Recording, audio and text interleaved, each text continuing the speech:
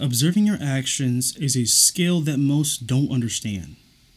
It's really just another way of saying that you're monitoring your thoughts, emotions, and feelings of the things you do throughout the day.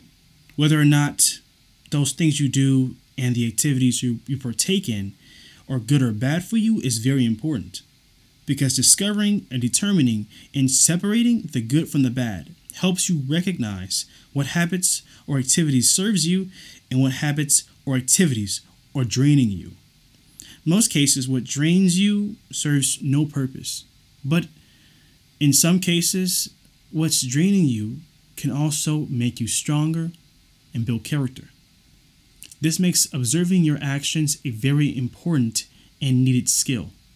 So observe yourself, weed out the good and the bad habits, and grow into your own hero.